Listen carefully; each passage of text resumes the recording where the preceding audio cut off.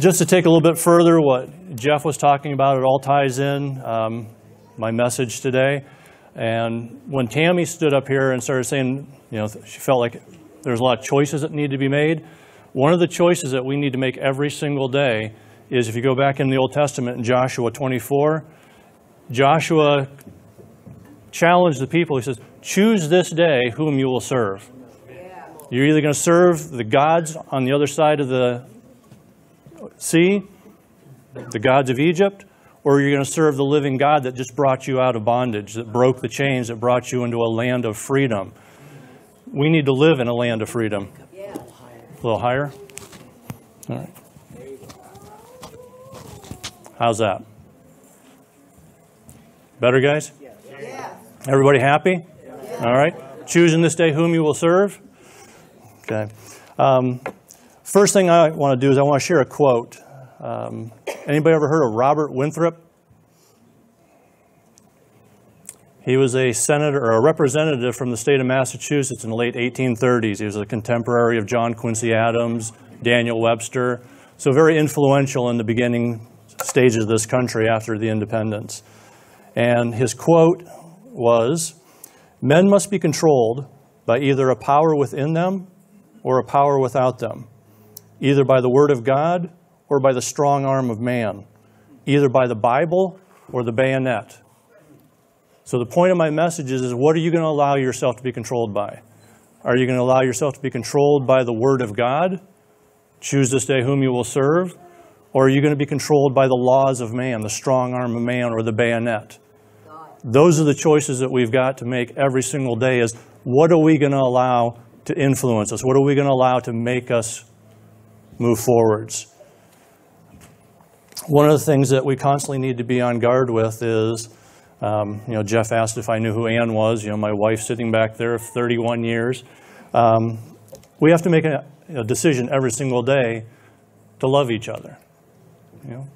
If we have to choose each day that if we're going to serve God, we also have to make the decision, I'm going to love my wife every single day. And so this is something I'm going to speak to you guys for a moment. So you girls, ladies, do whatever you want. Talk amongst yourself. Go get some coffee. All right. What's next Sunday?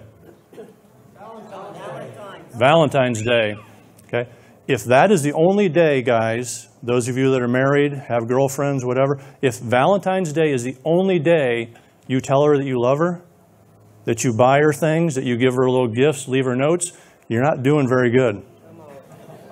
Okay? Take that as a scolding, guys. If that's the only day that you show your wife that you love her, you're missing it. You're actually starving her. And so Valentine's Day is next week, obviously. And one of the things with Valentine's Day that we talk about, it's matters of the heart, right? You get the little box, the heart-shaped box of chocolates, and ladies, you may like that. But wouldn't it be much better, guys, if she had your heart? Come on. Yes. Amen. If she had a heart totally devoted to God, and a heart totally devoted to God. If my heart is totally devoted to God, it's so much easier to devote my heart to my wife. Amen. Okay? So guys, that's your present that you need to be preparing for your wife, is that your heart is totally devoted to God, and in doing that, she's going to know you love her. Yeah. So, okay, ladies, you can come back in and re-engage. A couple of weeks ago, we had Eric Hamilton up here sharing the Word of God. A little feedback, thank you. Wasn't I supposed to talk about Eric? And the point of Eric's message was from 1 Kings chapter 18, and it was when Elijah challenged the prophets of Baal to a battle, and they went up on Mount Carmel and had a challenge, a throwdown, if you will. And when you get to the point where it was Elijah's turn to offer the sacrifice, if you look in verse 23 of 1 Kings 18, it says he had to repair the altar of the Lord that was broken down. Okay? So before he could offer sacrifices, which was the Old Testament way of repenting, of praising God, was you offered sacrifices on a stone altar. So obviously nobody had been offering sacrifices on that altar for a long time because he had to repair it before he could put the sacrifice on there. And so what I want you to think about is that's the Old Testament. We refer to this thing as an altar sometimes, and you can come forwards and you can, repent and you can praise God here. But where is the altar for us? You know, we're in the New Testament now. We're under a new covenant. We don't have to build altars and put animal sacrifices on them. But we are still called to offer sacrifices to God, aren't we? Yes. To offer praise to Him. So where is the altar today? Our heart. Okay, the heart. So referring back to 1 Kings 18, verse 23 there, is our heart in need of repair sometimes? Is our altar in need of repair? Okay. What kind of things can break down the altar of our heart? Okay. Sin, unforgiveness, lies, betrayal, abuses. Those are the kind of things that can break down the altar of your heart. And I mean, I was not raised in the church, so a lot of my references, a lot of things that God taught me are based on I was raised heathen. You know, lack of a better way to say it. So listened to a lot of secular music when I was younger, growing up through my high school years. And some of the songs, you know, they constantly talk about, you know, your heart being broken, heartaches, heavy heart, having a frozen heart, cold heart. I mean, there's all kinds of different ways that you can say it. When your heart isn't right, there's all kinds of different things that you can talk about it. And some of you that are my age, you know, may recognize a couple of these songs that were popular in the 70s and 80s. Heartache Tonight. Yeah. Bringing On the Heartbreak. You know, this is a little newer one. Achy Breaky Heart. Anybody ever heard that one? Okay. Don't Go Breaking My Heart. There's all kinds of songs out there that talk about the state of the heart. But the thing is, they don't have any answers. That's right. Because they don't know how the heart got broken in the first place, or they don't understand it. So one other song I want to refer to is, this is a 70s song, and the song asks this question: how can you mend a broken heart? Okay, that may strike familiarity with a few of you already. And a couple of the lines from the song just show you how clueless or how desperate they are because they don't have the answers. The next line of the song is, how can you stop the rain from falling down? Anybody got an answer to that one? Okay. How can you stop the sun from shining? Is it possible? Is there anything we can do to make stop the sun from shining? What makes the world go around? Okay, we all know the answers to each one of these things, right? And then how can you mend this broken man? Please help mend my broken heart and let me live again. Okay, that's the ending of the song. And so it's asking all kinds of questions, and each one of them, there is no answer. I can't stop the rain from falling. I mean, I can put an umbrella up, but does that stop the rain? It just keeps me from getting wet. Okay, how do you mend a broken heart is the idea of that whole thing. There's two options. First off, you can, wall your heart off. You can make it a heart of stone so it doesn't ever get hurt. Anybody ever done that? That's how I grew up. Emotionless, no heart. But is that really living? Okay, it's existing. And has God called us to just exist? Or has He, as Jeff said, has He called us to live a life abundantly? A victorious life. And the only way we can do those things is through the love of Christ.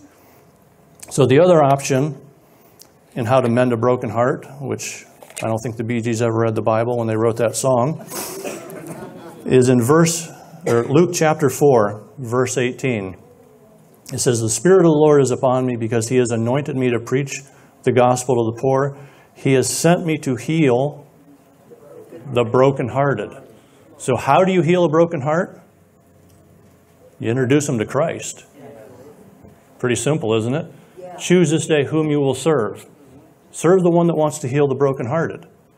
And how does He do that? How does Jesus heal broken hearts?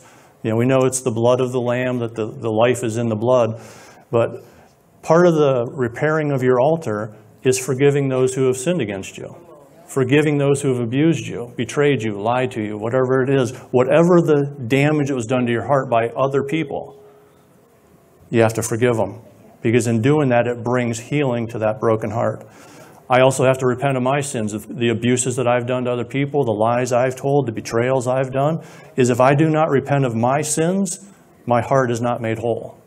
And so it's all about applying the love of Christ. The very thing that He came for in Luke 4:18 was to mend, to heal the brokenhearted. And so if you're going around and you have a heartache, if you have something that's just, tugging on your heart, God may be trying to reveal there's unforgiveness in there. There's unrepentant sins that you need to let go of to become whole again. And so, as we go on right now, what I want everybody to do right now is put your hand over your heart. Okay, we're not going to say the Pledge of Allegiance. Okay? But again, choose this day whom you will serve. And one of the scriptures that is oft-quoted is that we are to love the Lord our God with our whole heart, body, and soul. Okay? So this thing that's beating right underneath your hands right now is, can you tell me what the condition of your heart is right now? Okay? Is everybody's heart beating? Okay? Good start, right? Okay? But this is a pretty important part of our physiology, of our being. You can put your hands down if you don't want to keep holding your heart. But if you want to know what the condition of your physical heart is, you go to a cardiologist, right? Okay?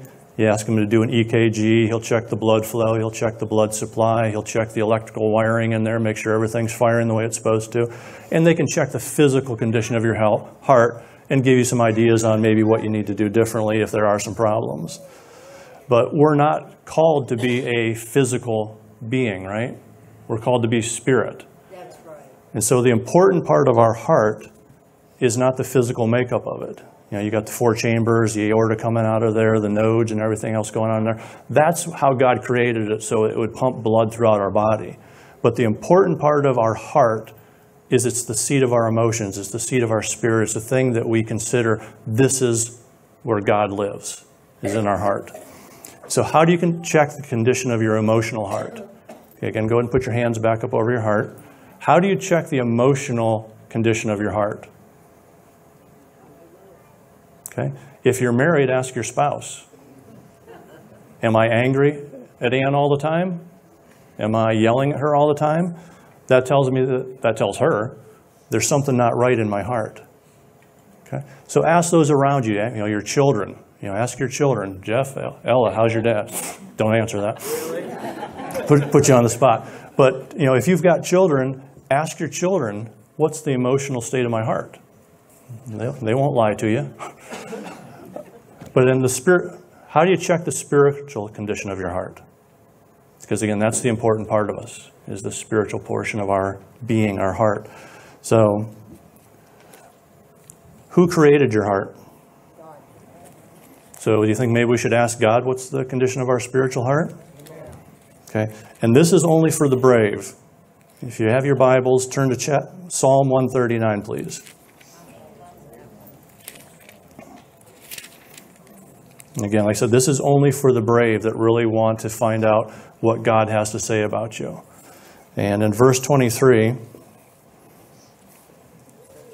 it says, "Search me, O God, and know my heart. Try me and know my thoughts, and see if there be any wicked way in me, and lead me in the way everlasting." So if you want to know what the spiritual condition of your heart is, ask the one that created it. Ask the one that's filled it with His Son and the Holy Spirit. Ask Him if there's any evil way, if there's any wicked way. A lot of the different translations, one of the things that somebody pointed out to me is, reveal to me if there's any way of pain in my heart.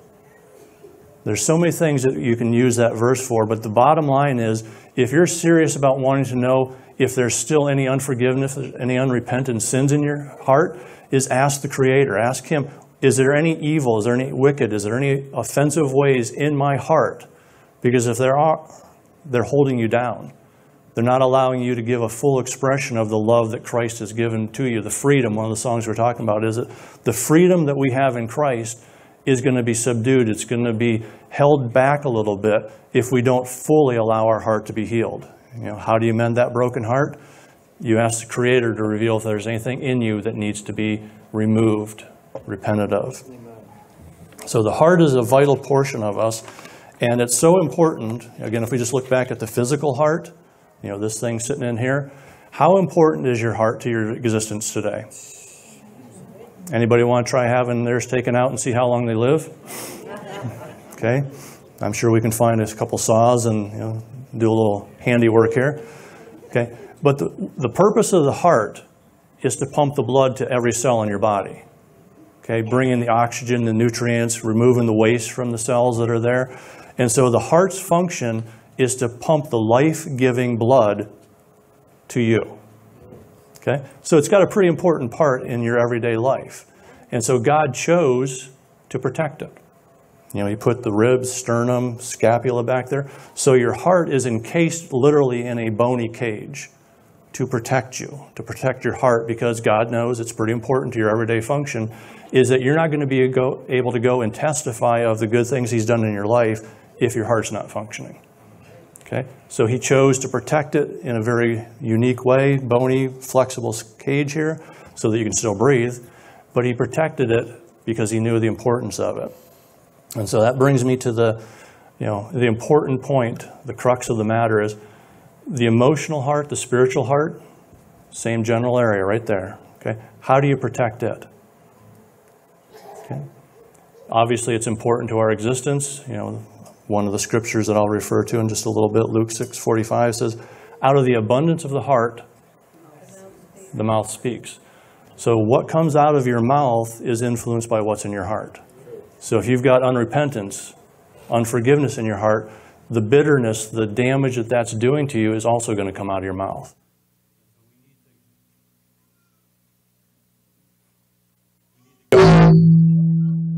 Everybody awake? Again, turn to Proverbs. Flip to your right a little bit. Proverbs chapter 4.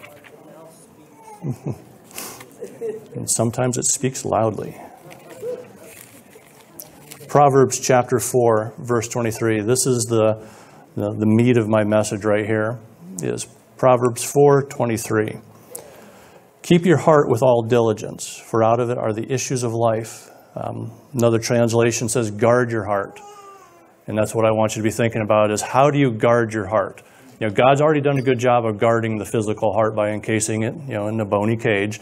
But what about the emotional and spiritual heart that we have? How do we protect that? How do you guard your physical or your emotional, spiritual heart? That's a huge part of it right there, is spending time with God. And so, spending time with God, being diligent, being vigilant about guarding your heart is activity. It's not something that just happens. God doesn't just snap His fingers and say, I'm guarding your heart. We have to take part in it. We have to be in the Word. We have to spend time with the Father so that we're building up the strength that He wants to give us. And so, if you'd bring up that slide, Mark. Okay, everybody see that? A worn out Bible, okay, but more importantly, look at what's at the bottom. Okay, what is it? Okay, it's a musket ball. And over the years, different history texts that I've read and perused, is every now and then you'll come across a very inspiring story of a young man, young woman even, that's in battle, and they get shot, get knocked down, get bruised pretty badly, but they survive it. And I have there's no bullets in this one, but it was very common for soldiers to carry Bibles in their breast pocket. Yeah. And this one right here, according to the information I was able to see on this one, this was a Civil War era Bible that a man was carrying. I think he was at Antietam, is what the thing said, Antietam, Maryland, the battle there. And he got shot by this musket. And the Word of God protected his heart. It guarded his heart. And as I was doing research and looking at other pictures and that, I found a myriad pictures of similar things like that. Bibles with bullets in them that stop the bullet from killing the person. Okay, so how do you guard your heart? The Word of God. Okay, again, this is obviously a very good demonstration of how God's Word literally saved these people's lives. And I mean, we can also bring in that sometimes pocket watches have done it, cigarette tins. That same thing's placed there that they say, cigarettes do not save your life. Okay? May have saved one person because of the cigarette tin. But the thing I want to keep pointing to here with this is it's the Word of God that we have to guard our hearts. Okay? And so there's a number of different ways that the Word of God can help you guard your heart. Bring up Ephesians 6:14, please. Everybody's familiar with Ephesians chapter 6, that it's the armor of God. And we're told to every day put on the armor of God and all the different pieces that it is made up of. But the most important part that I want to talk about today is to put on the breastplate of righteousness. Okay? And obviously the breastplate of righteousness, if you've ever seen some armor, putting the breastplate on, it protects this area, the vital organs, especially the heart. And so every morning, again, I suggest obviously in the morning, starting out your day, put on the armor of God, which includes the breastplate of righteousness. And it's not my righteousness that I'm putting on. It's Christ's righteousness, because my righteousness, as it says in the Old Testament, is as filthy rags. It's no good. But it's Christ's righteousness that I'm putting on, and that's what protects my heart. That's what keeps me centered on who I am and what I need to be doing through the course of the day. Another way to protect your heart or guard your heart is in Job 31, verse 1. And we all know that the eyes, the senses they're ways into our spirit, they're ways into our soul. And so in Job chapter 31, and you remember all the things that Job went through, all the things he lost, and he said one of the things that he had to do is he said, I made a covenant with my eyes not to look lustfully at a woman. Okay. So how do you guard your heart? Is you make a covenant with your eyes that I will not look lustfully on a woman. Again, women obviously obviously turn that around. But to protect and to guard my heart, I have to make a covenant with my eyes that I will not allow any unrighteous things into my sight. Okay, that I will not, David's sin with Bathsheba was not that he saw her. He was up on the palace roof, just happened to look down and see her bathing. Okay, that's going to happen. That's not normal anymore, but but to see something of a woman like that, it will happen. But David's sin is that he continued looking. Yeah. And then he bade her to come to him. And so the original vision of him seeing her is he had not made a covenant with his eyes to not look lustfully upon that woman. And so he continued on, and that's when sin was born and murder occurred and the deceit and all the things that followed with it. So make a covenant with your eyes that you will not look on anything unholy. Let's take it even further than just to look lustfully at a woman. 2 Corinthians chapter 10, verse 5. Take every thought captive and make it obedient to Christ. So don't allow your mind to wander about anything unholy. That I'm going to think about something, and if it does not line up with the love of Christ, take it captive and cast it out.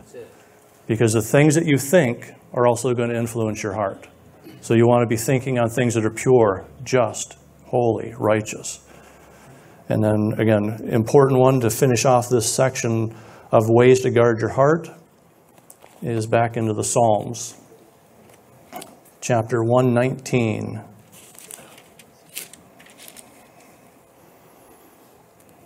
And verse 11. Your word have I hid in my heart. Pretty simple. David saying, I have hid your word in my heart that I might not sin against you. Okay. So how do you guard your heart? Is you keep the word of God in your heart. You keep it close to your heart. You spend time meditating on it. You spend time asking God for deeper revelation of what does that scripture mean? How do I apply it to my life? And that's what we're doing this morning is how do you guard your heart? Is you apply what the Word of God says. You make a covenant with your eyes. You take every thought captive. You put on the breastplate of righteousness. You do all the things that we're commanded to do because God loves us and wants us to remain pure and holy as He is holy. And so I have hidden the Word in my heart because out of the abundance of the heart, the mouth speaks. Okay? I want to share another story from you. This one, especially those of you that have been in the ISOM classes, you've heard this story before, but I've actually learned more about it. The story goes back into the 1920s in Russia, small village in Russia, and a young boy hears that the local priest is offering candy to the kids if they'll memorize Scripture. Okay? We don't have too many young ones left in here, but is that enticing to anybody? We'll give you a box of chocolates if you memorize Scripture. Okay? Guys, pretty good deal. Then you got your box of chocolate to give to your wife next week. Okay? But this young man took this, bribe very seriously. And he got to the point, they say, that he actually was able to recite Matthew, Mark, Luke, and John, all because he wanted candy. Okay? This young man grew up to be Nikita Khrushchev. Okay, butcher of the Ukraine, Russian premier after Stalin, closed down more Christian churches than Stalin even did. So even though he could recite the 4 Gospels, did it impact his heart? No. I'm going to say absolutely not. He would not have grown into the man that he was if he had been able to get what he had memorized down here. So knowing the Word of God is a good start, being able to memorize it, to recite it, but if it doesn't get down into your heart, it's not going to impact the decisions you make. It's not going to influence the things that come out of your mouth. So you've got to take the Word of God and get it in here. Guard your heart with the Word of God. There's 2 more things that I want to share with you on how to guard your heart. And these are probably the paramount things. We talked about the armor of God, the breastplate of righteousness, making the covenant with your eyes, take every thought captive, and then hide His Word in your heart. There's many other things that we would go through, other ways to guard your heart. But the 5th one that I want to leave with you is to have only room in your heart for one God. That's right. Because our God's a jealous God, right? He does not want us worshiping anybody, anything else. He wants to be Jehovah God in our lives. So there is no room in this heart for anybody but Jehovah.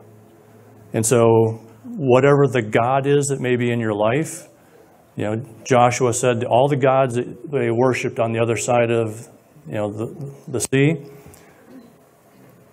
cast them out. Get rid of them. Don't lean on them anymore. Sports, money, your job. My wife can be an idol. She can be a god if I only want to serve her and make everything in her life better than it is. But if I'm not serving God with my whole heart, it's misdirected. So there's only room in my heart for one God.